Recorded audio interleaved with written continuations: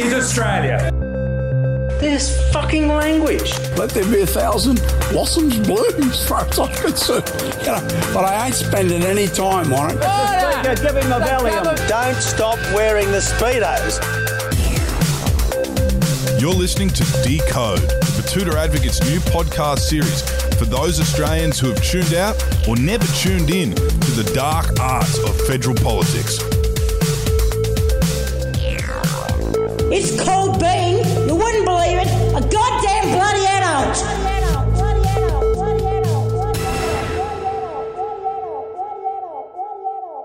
Welcome to our second interview profile of the Batuta Advocate's new Decode series, a podcast that aims to break down the spin and sift through the bullshit that is federal politics. I'm Clancy Overall, editor of the Batuta Advocate. And I'm Errol Parker. Now, today's guest is a heavyweight of the Coalition, the Minister for Agriculture in Northern Australia. He's a federal member for the division of Maranoa, an electorate that covers the entirety of southwest Queensland from Warwick, 130 kilometres west of Brisbane, to the Northern Territory and South Australian borders.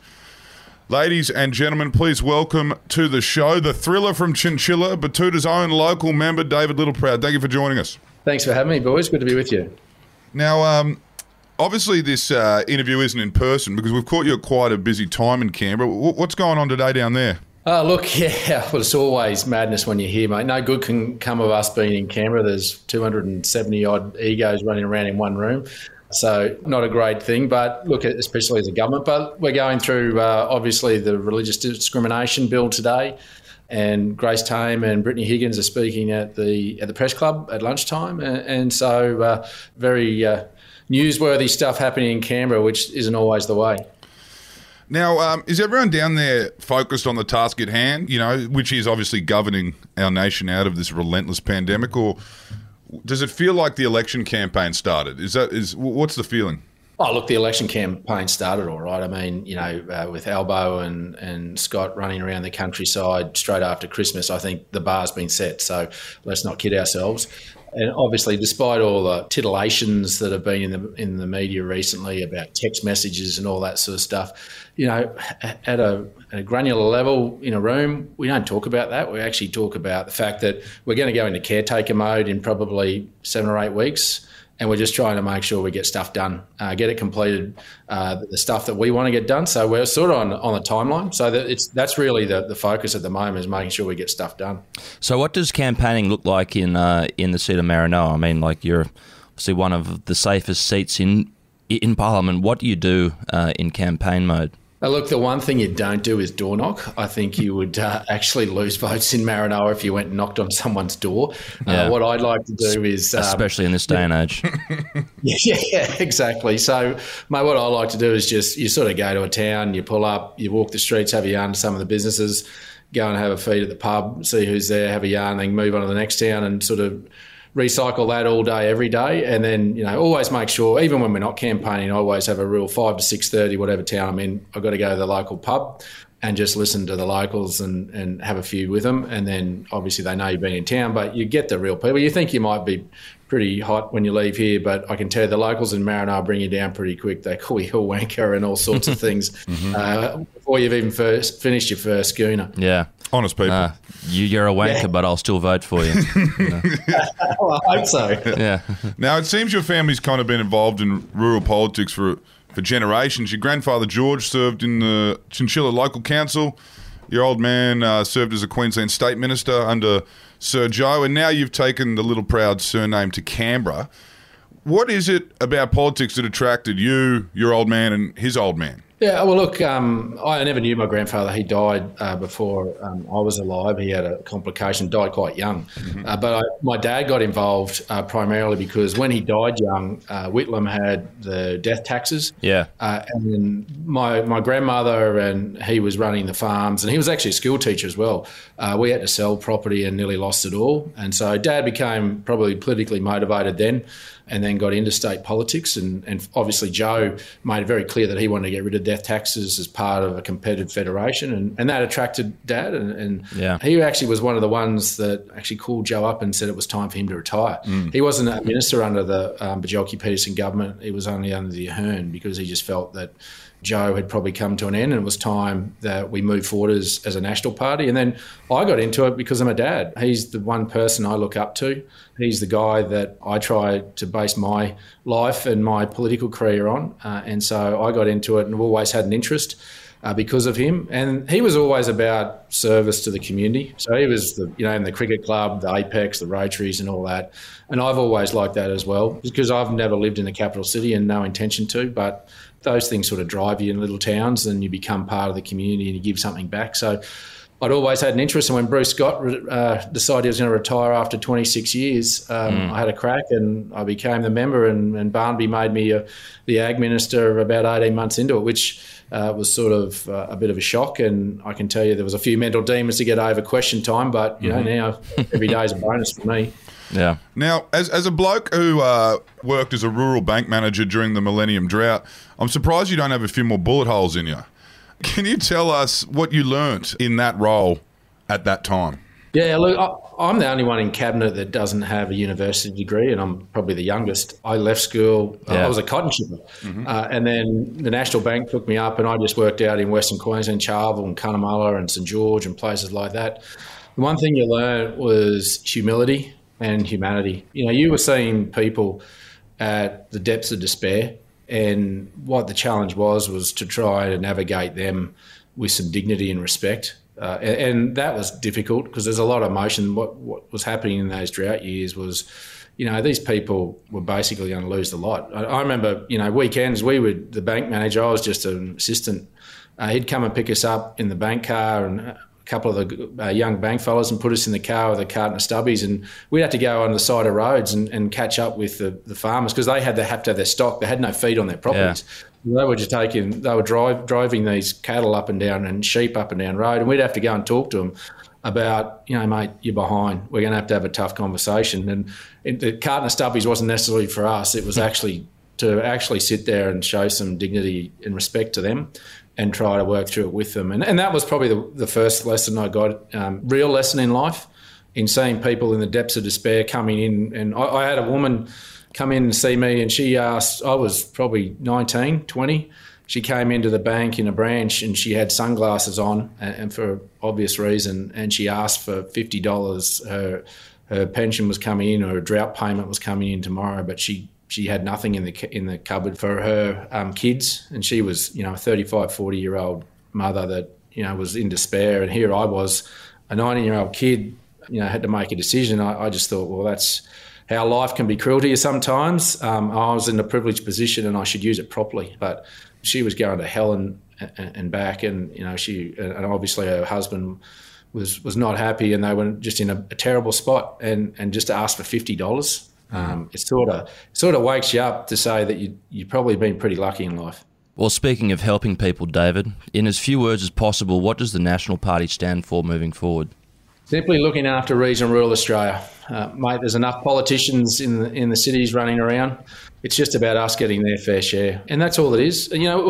We feel as though we're forgotten Australians sometimes. And that's not intentional. That's not intentional by the other parties. They're all good people. And I got good mates in the Labor Party and I got good mates in the Liberal Party. But their focus hasn't and isn't necessarily on regional Australia. And our job's just to remind them that, you know what, you spend $1 in our part of the world, it actually goes a fair way. And that's the thing is, my job is to actually remind them both of that. And I've got to say, at times I've had wins on both. So I come to this place not trying to tear anyone down, but to bring regional Australia up. Now, we won't go into the leaked text messages, all that shit that kind of rattled the government over the weekend. The media got into a spin over it, but it does lead us to, the next question, which is, given everything that is happening, this is the decode element of this podcast. We need to ask you, in your mind, how does the arrangement work? When I say that, what is the structure of this coalition between the National Party and the Liberal Party? It's transactional. Now, while we've been together for 90-odd years, there's been one time when we pulled it apart. But effectively, it is transactional. And so there's a lot of things that we do align on. And I've got to say there's things that the National Party in terms of ethos, because we're the old agrarian socialists, there's things that we actually align sometimes with the Labor Party. But on many of the economic issues, we really do align with the Liberals, but with a sprinkle of making sure that the purity of the market sometimes need government intervention. And that's where we come from as Nats, because invariably, because we don't have that mass in the bush, then markets can sometimes give us a poo sandwich. So, we've got to make sure we're able to temper that when we inject ourselves, and sometimes simply just say no. Yeah. Sorry, you can't have that, or because if you don't give us this. And that's the transactional nature, but it's a cooperative one. We've had a couple of Barneys and a couple of Blues, but that's good. That's actually healthy. Yeah. I don't mind that. I don't mind a bit of a stoush. Don't mind dancing with them sometimes and sort of go, right, on this one, sorry, you're not going to get it unless you give us this. And that's what gets our fair share. And you have to do that. It can't be all kumbaya, and it never will be.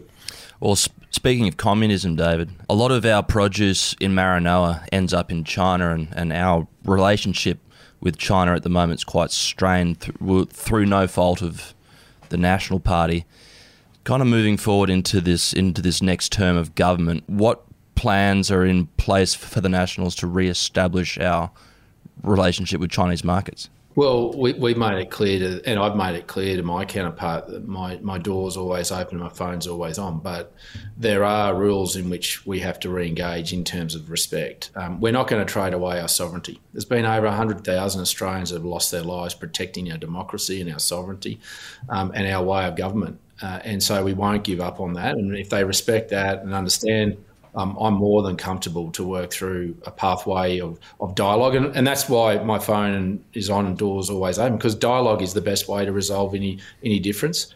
So we'll continue to do that. But what we're also going to do is make sure we diversify market spread risks. And as an old bank manager, I can tell you that's one of the things is you shouldn't have market concentration. We used to say that, to the coffees. Well, where you're selling your grain, where you sell your cotton, you're spreading your risk. Yeah. So that's why we're pumping money into making sure that we can spread risk, get new markets, and we have. Indonesia, UK, Dan's on his way to India, Dan Tehan. So, that's what you've got to do, but you've got to treat one another with respect. I'm a big believer that trade will bring the peace and prosperity globally, and that can only be achieved through dialogue. And so I'm stand ready, and the Nats stand ready, but we'll make sure that we're never going to sell out any of the values and principles of this country. That's what makes us great.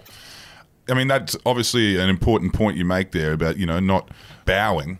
But, at the same time, there is a lot of populism and poking at the bear, you could argue, the drums of war, the khaki election. Is there a feeling in the National Party that, and not just with China, but in general, that every fuck up, every scandal coming out of Cronulla is tied to you? Not necessarily, but, I got to say that there was some apprehension when obviously there was some statements made about China, because we understand the bush, was our major market, and we understood that, concerned about it. But I'm not part of the National Security Committee, so I'm not privy to the intelligence that comes through, but to a granular level. But the more and more that I've seen, and then when they released the 14 demands that they expected us to live up to before they'd come and talk to us, was a line in the sand that I felt they'd crossed, and happy if they had to retreat to start talking again. But so too with many people in regional rural Australia, particularly farmers. They didn't want to relent and give up our sovereignty or our democracy in any way. So we haven't had any pushback from China. And I have to say the decisions that I've been able to see subsequent around that have been predicated on intelligence, not on politics. And I think that's where the opposition would be as well. This is where bipartisanship is important. The only difference between us and the opposition on that is about how we would engage in that dialogue, and that's the only difference. I think we try to make this bipartisan, and it should be. This is our nation's sovereignty. Now that Malcolm Turnbull is back where he belongs at Goldman Sachs, which member of Parliament has the most cattle? It was always that Malcolm Turnbull, had a couple thousand head of the belted Galways, whatever they were, in the Hunter Valley, and he always used to say that he had the most cattle out of anyone in Parliament. Who do you think is now the boss ringer of Parliament? Yeah. Well, I think it's Mark Colton. I'm pretty sure he just bought another block, and I know he's always Instagramming him bloody mustering his cattle. So I reckon Colton's got us all covered at the moment. I've only got a little cultivation block that's a little loosened, so I'm out of that one. Yeah, with some watermelons, yeah. Yeah, I'm a chinchilla, but I love the story last week about that. Mike was waiting for the melon. Yeah. Yeah, the watermelon shot put is my favourite event out there on the Watermelon Festival. Now, I want to go back to this idea of the broad tent, the broad church, the big tent, the ideology within the coalition. Because, we in Batuta have a good understanding of the politics in Western Queensland. We know your predecessor, Bruce Scott. We know the state member, Lockie Miller. We know a fair few of the mayors. We definitely know the Catters. So to be fair to say, as you mentioned before, there's a pretty noticeable bent of social conservatism in the bush. But there's also that sprinkling of, agrarian socialism. We start talking about grants and we talk about, help for primary producers or miners or whoever facing the elements. How do you marry that? Because the moderate liberal ethos, the one that they're actually trying to put forward now because they're worried about the independence in the inner city and they want to look like these small L kind of turquoise liberals, that actually is the complete opposite of what you guys represent in the bush. There's that free love, marry who you want, open the borders, but no safety net for anyone who needs help. That's kind of the feeling you get from this modern new liberal. Yeah, and look, I think the bush is changing too. We're becoming more urbanised. I mean, the elastic-sided boot politician that just represents farmers is changing. Like, I've probably got the most dispersed electorate, 43% of Queensland.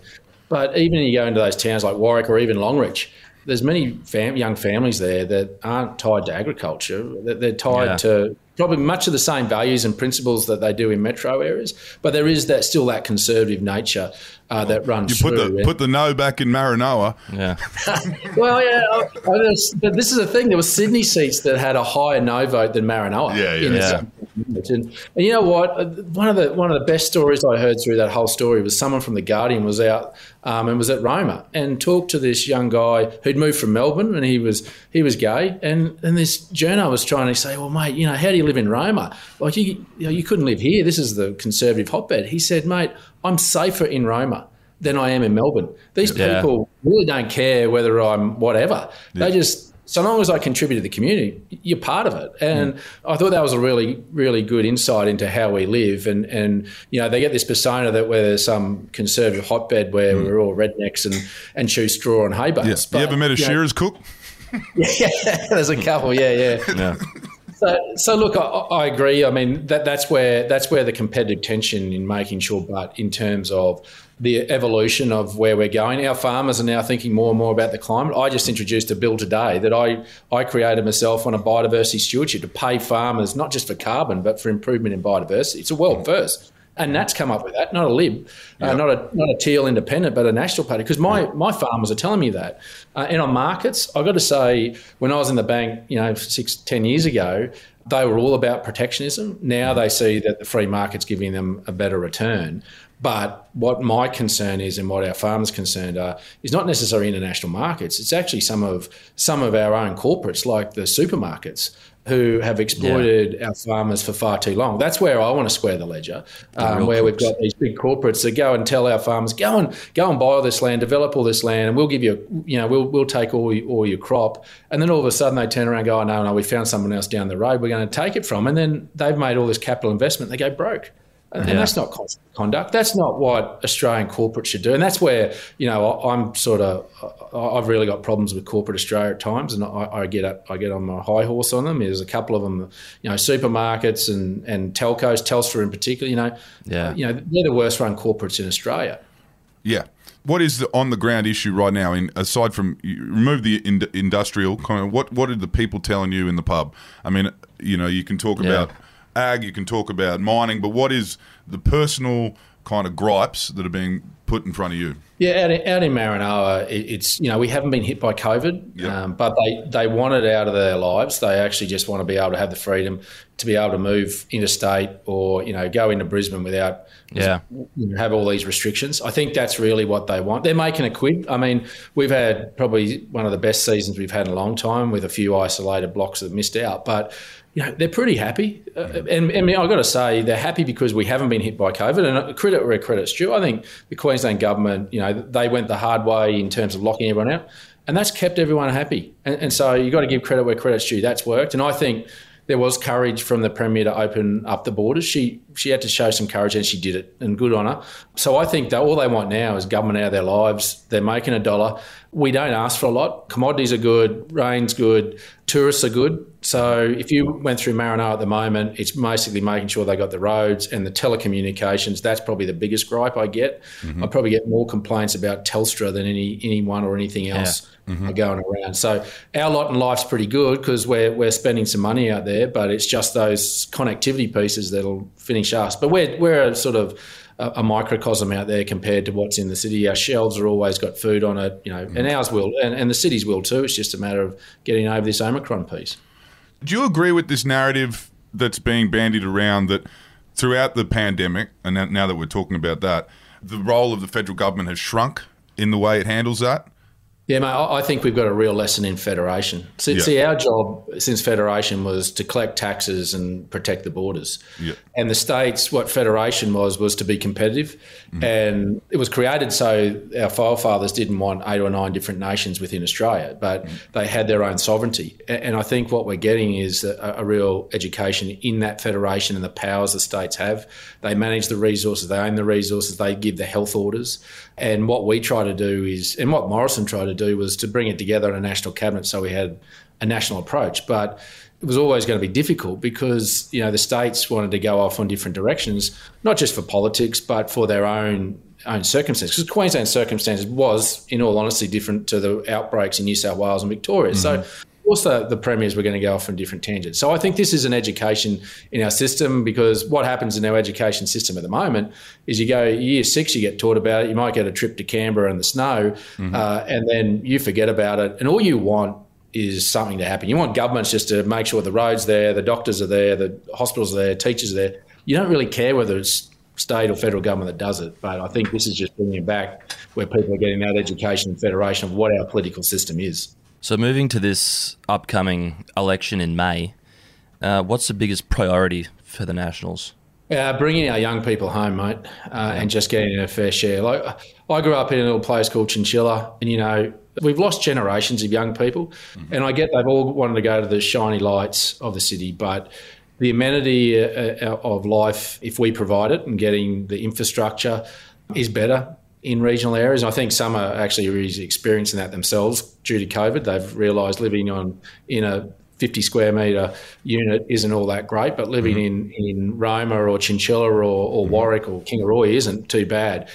So we've got to make sure that we get our fair share in terms of the infrastructure to support that, but also career pathways and making sure that we open up new opportunities for them to come home, whether it be in ag or whether it be in research and technology. And that's why investing in regional universities is important to us, so that our young people know you don't have to come back and work on a farm. You can come back and do something else.